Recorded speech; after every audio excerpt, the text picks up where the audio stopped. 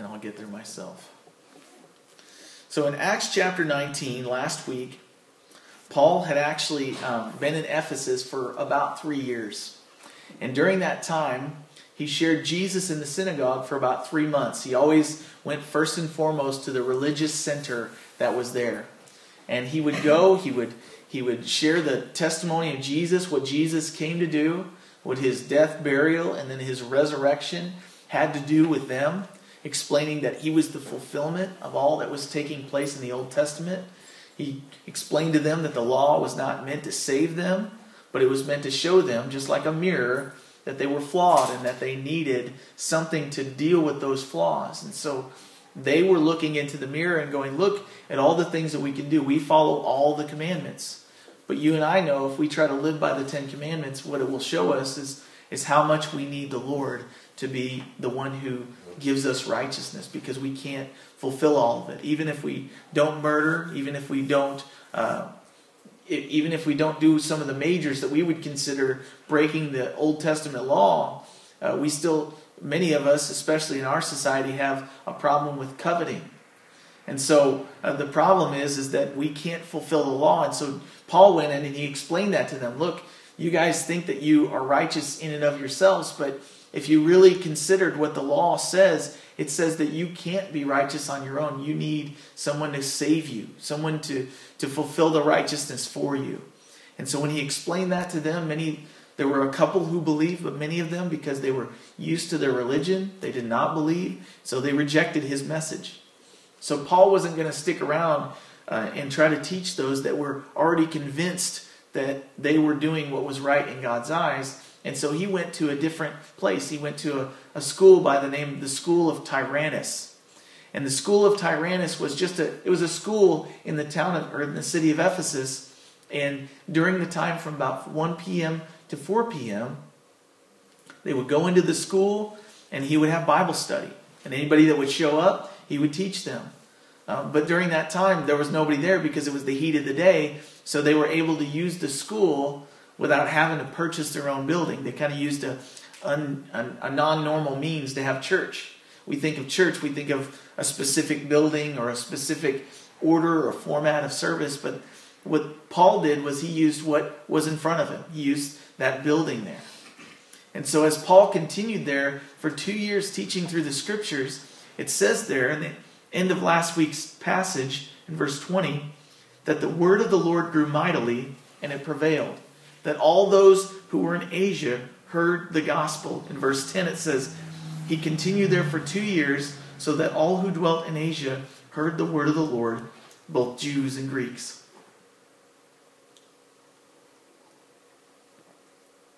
So as he continued there, not only did he teach, but God also confirmed that he was an apostle by actually doing miracles through Paul. And Paul was a tent maker by night, so he had sweatbands around his head and he had an apron that he would wear while he was making the cloth. And those sweatbands were the touch point that God used for many others that needed healing and demons cast out. God did unusual miracles. It says there in verse 11, God worked unusual miracles by the hands of Paul. And so Paul was used not only to teach the word, but to show the power of God for healing and for cleansing. But as usually happens, when God wants to do something, there are those that come alongside and try to imitate that same kind of power in order to kind of draw people away from the Lord. And what happened was there was these group of Jewish exorcists that came in and they said, you know what? We cast out demons too. And he's going in there and he's using the name of Jesus. Maybe that's the way that we should do it. And so they saw Paul was able to cast out demons. And so they said, we'll just do it the same way Paul's doing. So they walked in and they said, we cast you out in the name of Jesus, who Paul preaches. But they imagined that just because Paul was using the name of Jesus, that's where his power came from. But it wasn't because he was using a specific formula. It was because Paul's life had been surrendered to following Jesus.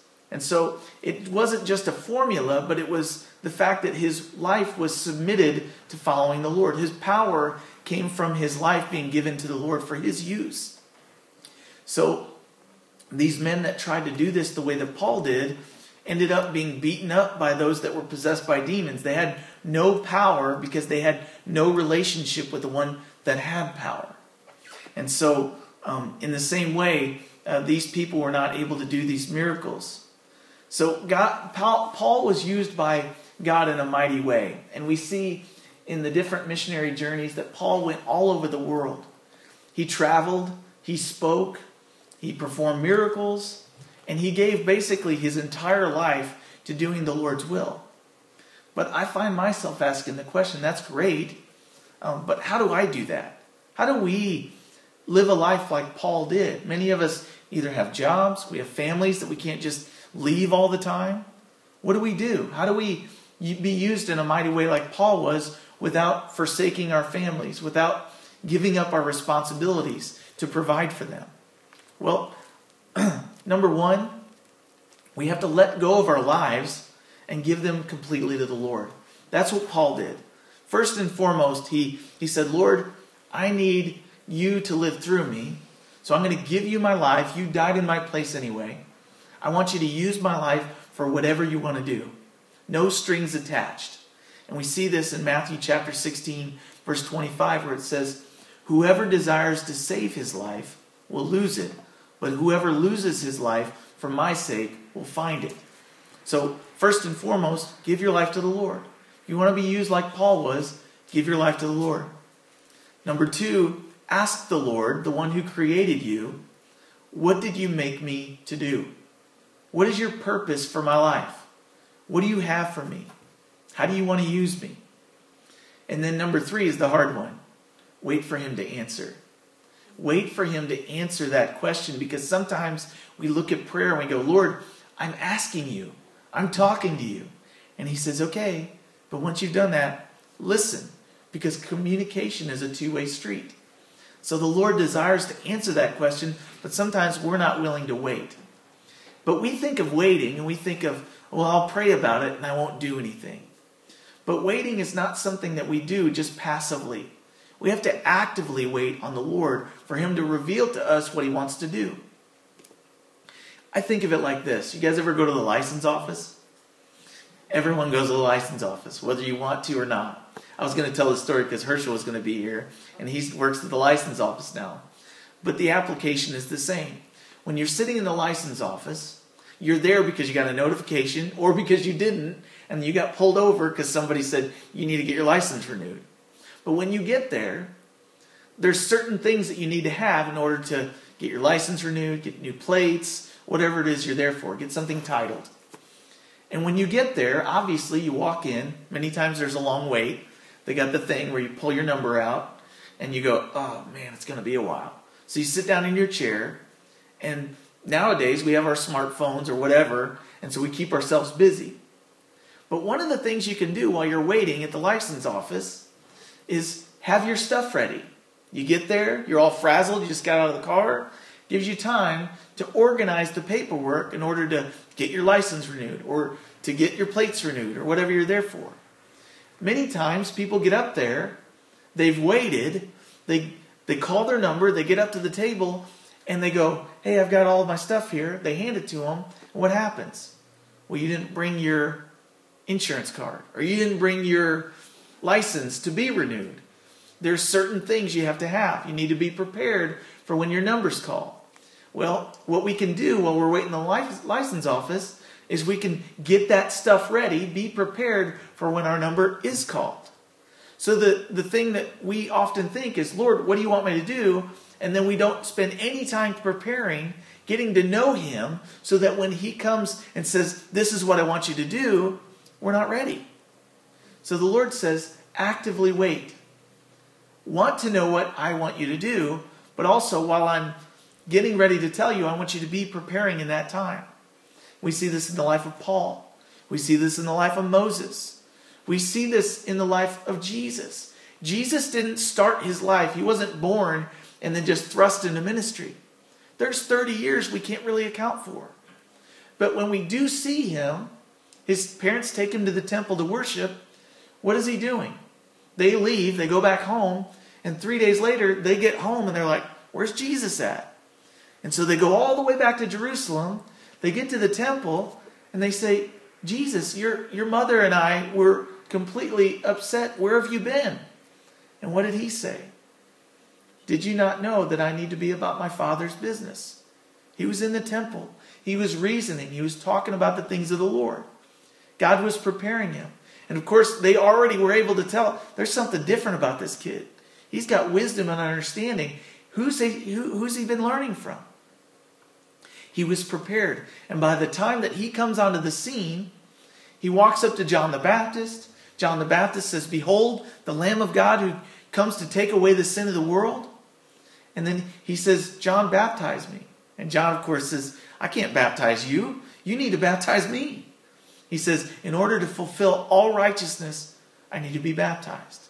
And so he was. But my point is that God is calling us. He's got purposes for us. And many times we're like, Lord, what do you want to use me for? And then when he says, this is what I got for you, we're not ready because we haven't been waiting actively, preparing for when he does call us. Paul was in a prayer meeting the day that the Lord says, separate unto me Paul and Barnabas for the work to which I've called them. They were in the temple. They were praying with brothers and sisters. They were learning God's word. They were teaching God's word. They were already busy about the Lord's business when the Lord said, now I've got something more specific for you. And so Paul was used in a mighty way because of that.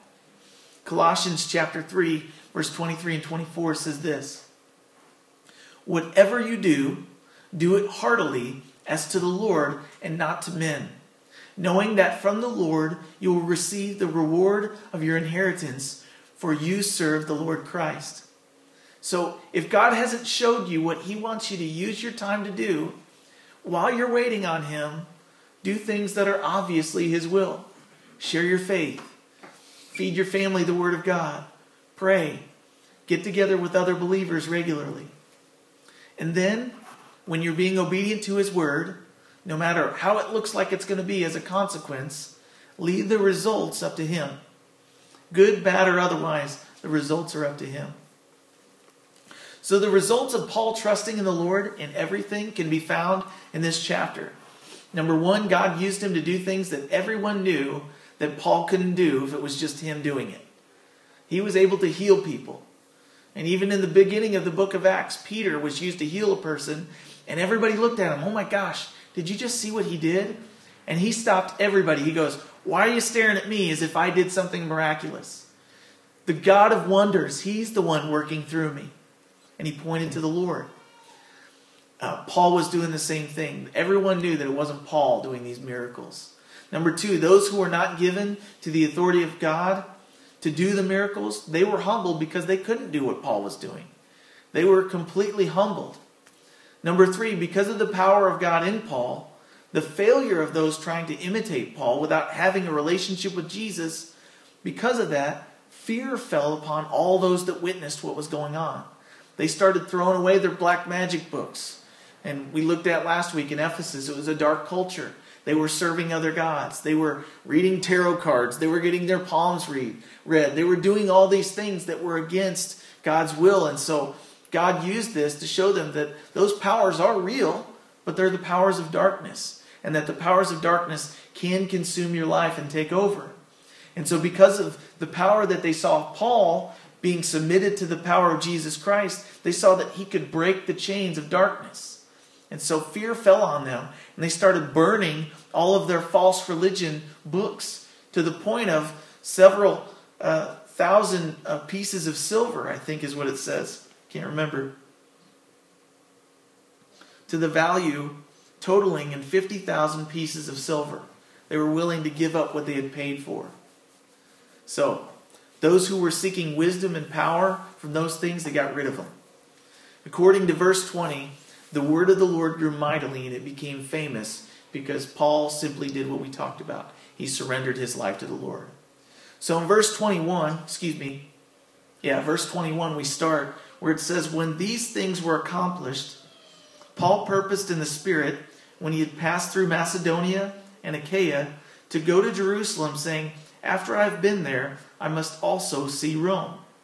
So Paul's already making future plans, but he's still always giving this if the Lord wills. He's saying, my plan is to eventually go to Rome if the Lord wills it. But until then, it seems that he stays busy. He wants to finish the work that God sent him to do. And so it says there, when he had passed through Macedonia, verse 21, and Achaia, to go to Jerusalem. That was his desire. So Paul recognized he was one person. So he can't necessarily go to all these places, but those who he's discipling, he can send as his representatives to speak to those churches that he went and planted years ago. Verse 22 says, so he sent into Macedonia, that's where Philippi, that's where Berea and Thessalonica are. He sent there 2 men, Timothy and Erastus, but he himself stayed here in Asia for a time. And about the time there arose a great commotion about the way. So he's still in Ephesus, right here on the west coast. You see the word Asia up there. He's still in Ephesus. And while he stays there, there's a commotion that rises up about the way. Now remember that Christianity has not always been called that. We call it Christianity because Christ is the center. To be a Christian is to be Christ-like, to be like him. But at that point, they called Christianity the way. And the Christians didn't call it that. Actually, the people that were not Christians called it the way. And so it's interesting to me because why did they call it the way? Well, we talked about it last week. In John chapter 14, verse 6, Jesus said to his disciples, he says, I am the way, the truth, and the life, and no one comes to the Father except through me. It's why we call our way to Farmington Highway 221. Now, we don't call it the way because there's a road name, but that's a way to get to Farmington. And every day, if I want to come home from Farmington where I work, then I got to take the way. The way to heaven is through Jesus Christ. And so the way is, in fact, that person.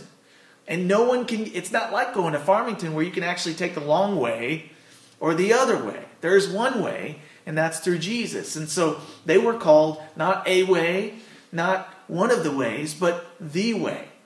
And so there's a commotion that rises up because of the way, because of Jesus. And any commotion that's stirred up that causes confusion and people to get upset is from Jesus Christ. When they find out that he's the one way to heaven, it stirs people up. It makes them angry, especially if they're not surrendered to him. So in verse 24, it says, a certain man named Demetrius, a silversmith who made silver shrines of Diana, brought no small profit to the craftsmen. He called them together with the workers of similar occupation and said, men, you know that our prosperity is by this trade.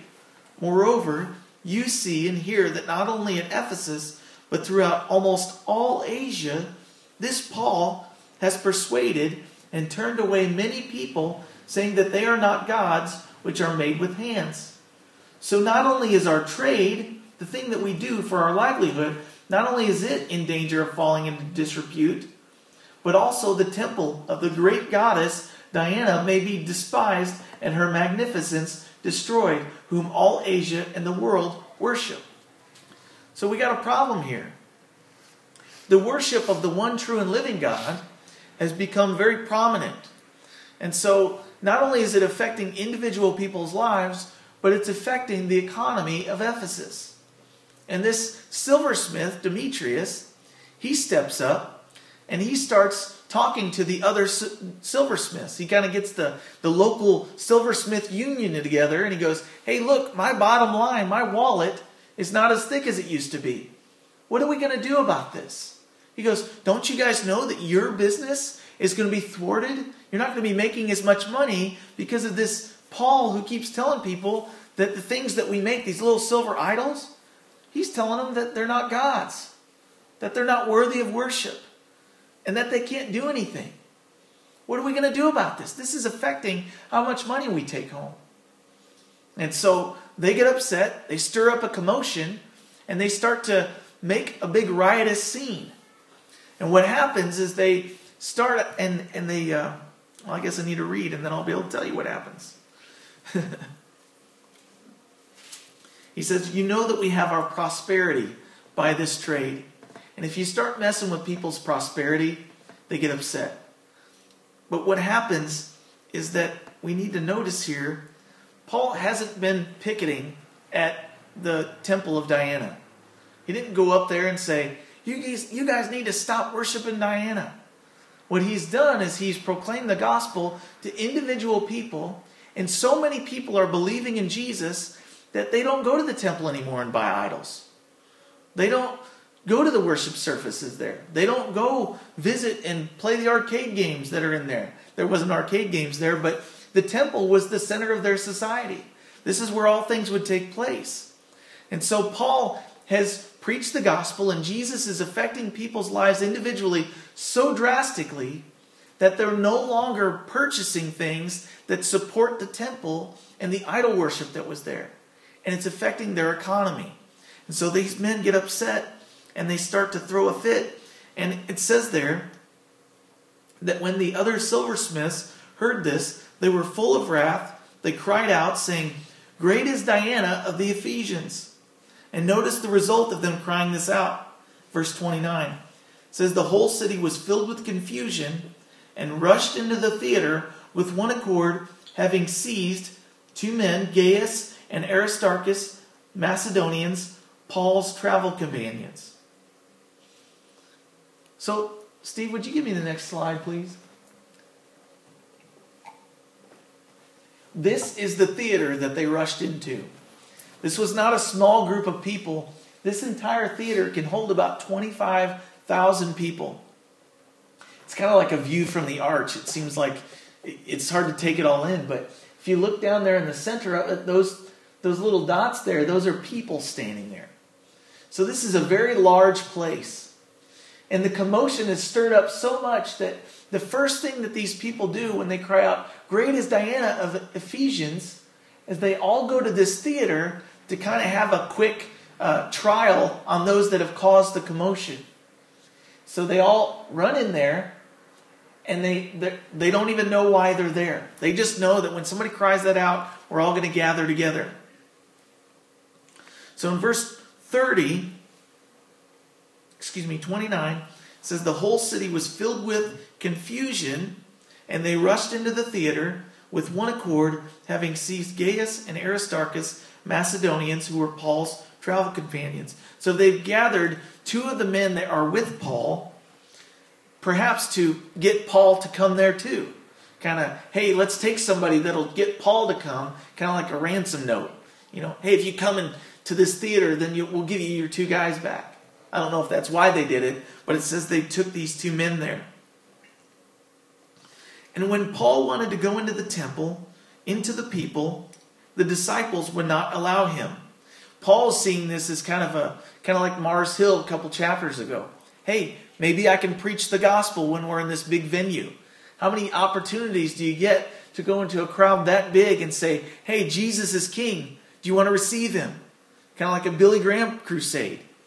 But it says that the other disciples asked him not to come in there.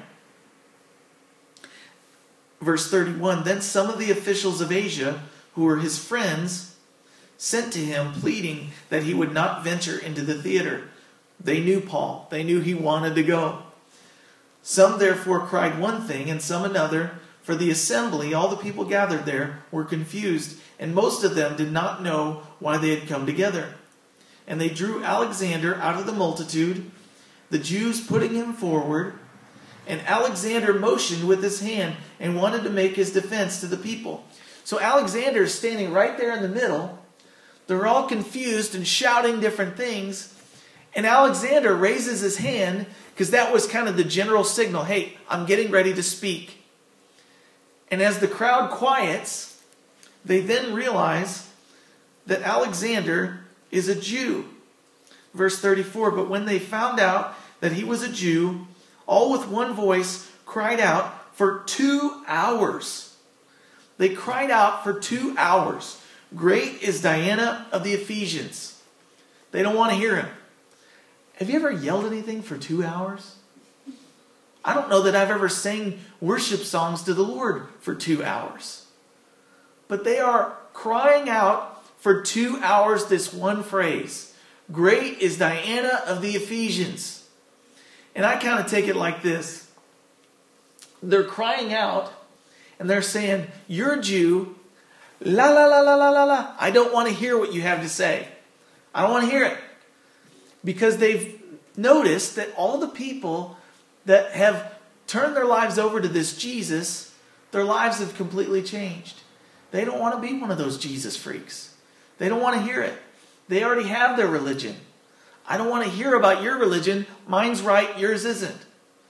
And of course, all they're hearing is someone else coming along saying, no, but yours isn't, mine is. So they don't want to hear it. But what started this whole gathering? What started this whole commotion? Was it the fact that Diana and her temple were being defamed? Was it the fact that people were saying that Diana was wrong? No, I want to point out the thing that started this whole gathering was money. It was money. People were gathered together. They didn't even know why they were there. The people that gathered them were Demetrius and the silversmiths.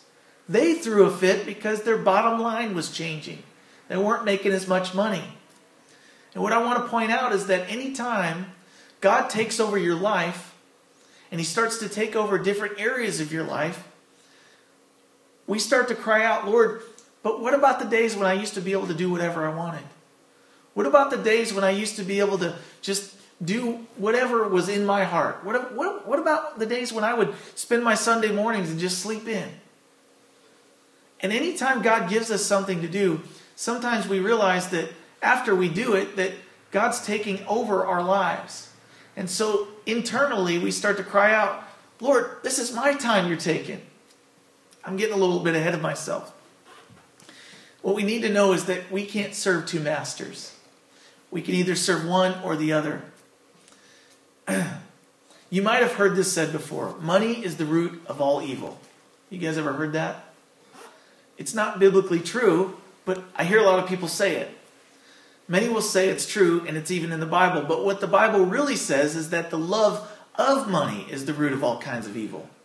Because of Demetrius' love of money, he supports the worship of a false god.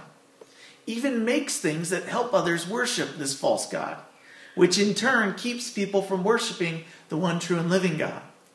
Luke chapter 16 verse 13 says this, no servant can serve two masters.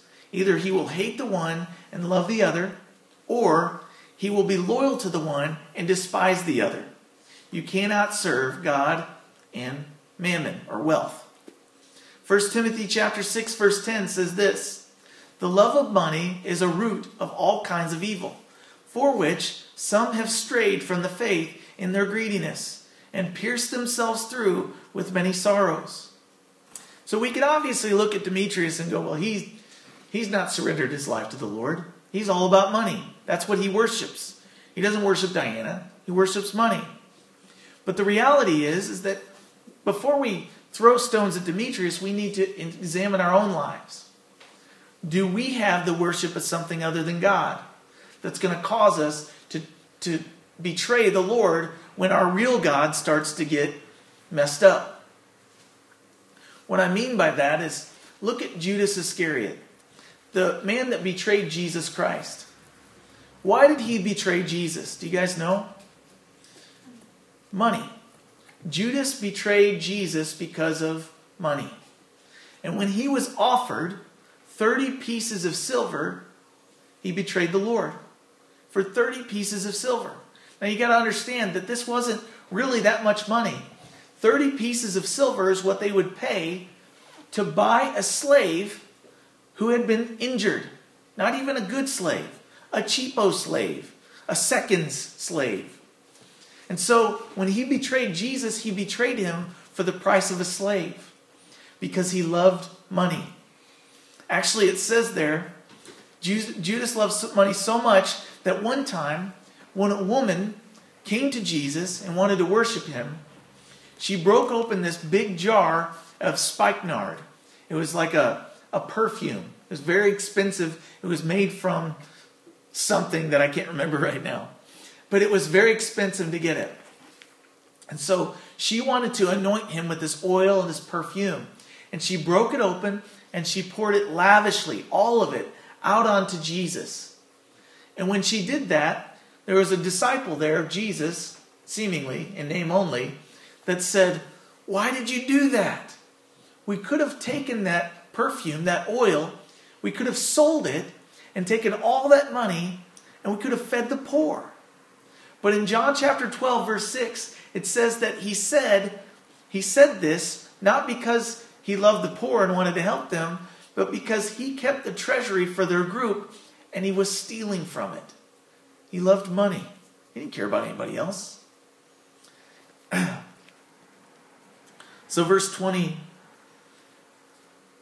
I guess I got ahead of myself.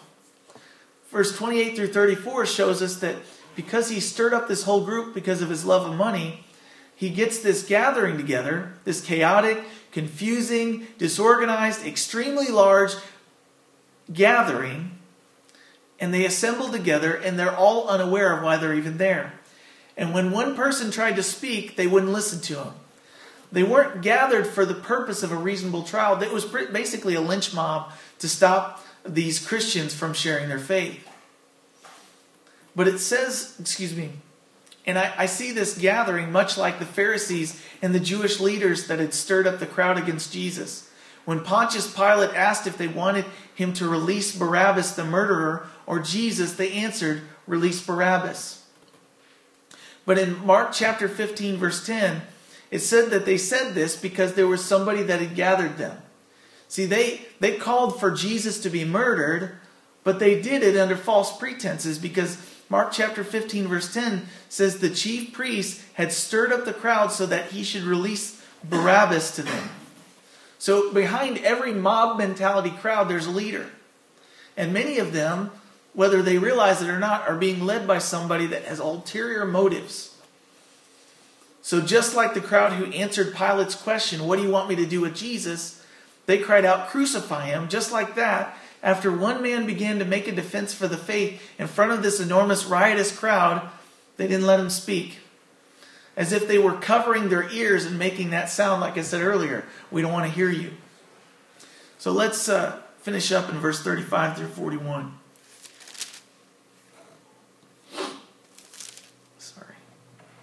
When the city clerk had quieted the crowd, he said, "Men of Ephesus, what man is there who does not know that the city of the Ephesians is the temple guardian of the great goddess Diana?" Some of your translations might say Artemis.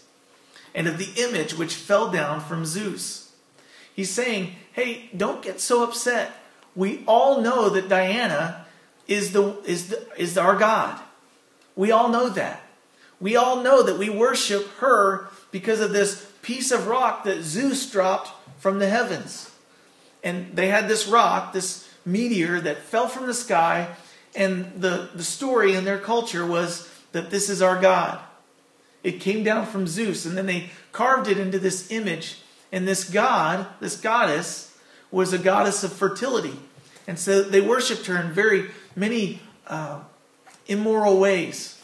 And so there was things going on in the temple that we wouldn't even want to speak of in our day and age. Therefore, since these things cannot be denied, because obviously she's real, we got a rock. We got this thing that we could see and worship. It's tangible. Obviously she's real. And this is a fly in the face to those of us that walk by faith and not by sight in the person of Jesus Christ. Therefore, he says, verse 36, since these things cannot be denied, you ought to be quiet and do nothing rashly. For you have brought these men here who are neither robbers of temples nor blasphemers of your goddess. Therefore, if Demetrius and his fellow craftsmen have a case against anyone, the courts are open and there are proconsuls. Let them bring charges against one another. In other words, if they've done something wrong to you, take them to court. We have courts for this. We don't need to get together in a way that is disorganized and kind of, more than likely going to start a riot. But if you have any other inquiry to make, it shall be determined in the lawful assembly. For we are in danger of being called in question for today's uproar, there being no reason which we may give to an account for this disorderly gathering. And when he had said these things, he dismissed the assembly. So he explains to them, everybody knows that Diana is real. What's the riot about? Why are we so upset? Now we know the real reason. It was over money. So let me ask you the question. Why did this whole thing start? And we already talked about that. Because of money. What do we as Christians do in order to deal with the sinful things that go on in our society? Oftentimes we picket. We want people to stop having abortions, and so we go outside of abortion clinics and we picket. Or we want people to stop buying pornography and frequenting those stores. So what do? We picket, and we're hateful, and we start riots. Now, we may not see a whole lot of those around here, but they happen. But what Paul did was he taught the Word of God, and as people's lives were changed, what you'll notice is that those places stopped being frequented. Christians that are giving their lives to serving and following the Lord will not frequent those places anymore. You won't have to tell them. The Lord will convict them. Now, teaching the Word of God is the essential part of that. In order to make society better, we oftentimes look to the government or to new laws in order to make changes that keep people from doing things that are contrary to what God's Word says. And we want to change their habits. We want to change their morals. We want to stand up and say, why are you doing these things? But the reality is they're doing these things because they don't know the Lord. The reality is that if we will just surrender our lives to following the Lord, live quiet lives of obedience, if we'll share our faith with the individuals that we get to know, that these places will no longer be frequented. If we would fully surrender. We, like the Christians in Ephesus, have the ability to have a large impact on our society if we'd only simply allow the Lord to purify our lives, and we'd allow Him to point out in the spots where we're double-minded. And I say that because the Lord's been doing that in my life this week. See, I work full-time, and I pastor. And those things alone take up quite a bit of time. But I also have a wife. I also have a child. I have responsibilities to my parents to honor them. So the reality is I don't have much time to do the things that I want to do. My hobbies, my habits, the things that I really enjoy. But if I will delight myself in the Lord, what I'll find is that the things that I can do to obey the Lord, I can find joy in them. I can serve my wife. I can be there for my daughter. I can pray with them. I can read the Word to them. I can honor my parents by just spending some time with them. I can work at my job, not because I'm trying to please my boss, but because I'm trying to please the Lord. I can study the Word of God and find joy in getting to know Him better as something He's given me to do so that I can teach the Word of God to other people. And if I will do those things and delight myself to do the will of God, what happens is that I'm not so much worried about my free time anymore because the things that God's given me to do are fun. I enjoy them. They give me peace and lasting fulfillment. But what happens is that the Lord gets a hold of our lives, and we, like the people of Ephesus, like the silversmiths, we say, Lord, I've given you my whole life. I'm ready to follow you. Now, obviously, the silversmiths have not done that. But I think that there's a little bit of a silversmith in me. I think there's a person that has this war. My spirit is willing to follow the Lord, but sometimes my flesh is weak. I don't necessarily make idols, but my time, the time that I have in my life is an idol to me. And so the Lord says, I want you to use your time doing this. And I go, but what about this? I'm not as good. My time pocketbook doesn't have as much in it anymore. What about me, Lord? And what He says is, it's not about you. It's not about your bottom line. It's not about your time. If you have been saved by me, your life is no longer your own. It's been bought at a price. The life that you now live is the life that I live through you. So delight yourself to do my will, and I'll give you joy in those things. And then what we find out is when the Lord takes more ground and he delights, he gives us more to delight in, what you'll find is that your flesh, once in a while, even though you want to do the Lord's will cry out and go, "Great is Mike Mingy." Well, you might not say that, but you might say, "Great is me.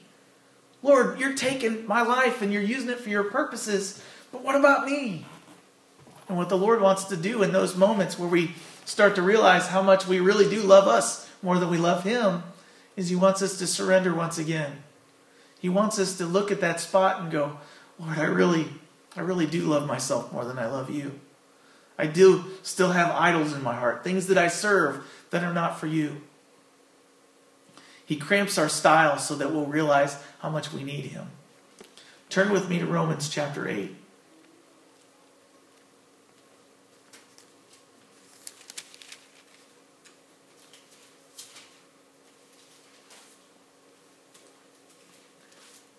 Romans chapter 8 verse 1 says this: "There is therefore now no condemnation to those who are in Christ Jesus, who do not walk according to the flesh, but walk according to the Spirit. For the law of the Spirit of life in Christ Jesus has made me free from the law of sin and death. For what the law could not do, in that it was weak through the flesh, God did by sending His own Son in the likeness of sinful flesh on account of sin. He condemned sin in the flesh, that the righteous requirement of the law might be fulfilled in us, who do not walk according to the flesh, but according to the Spirit." What Paul's saying there is that we as Christians still have a riot going on inside of us. And the Lord desires to once again take more ground for us. And sometimes when He takes another area of our lives, our flesh cries out, "What about me?" But if we realize what He has done for us, we won't have any problem giving Him that extra area of our life. And so I want to ask you this morning, what are the things that are in your life personally?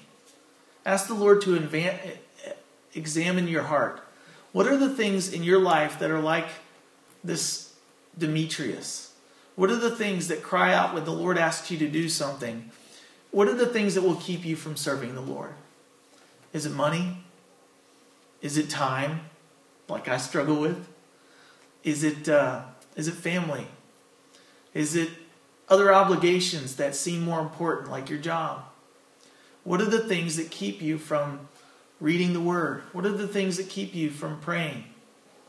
All of those things that kind of press in on us in our daily lives are not meant to keep us from the Lord, but they're meant to cause us to cling more to the Lord. They're wind. Life is kind of like that storm that Jesus was with His disciples in. They were in the boat. They were traveling across the Sea of Galilee.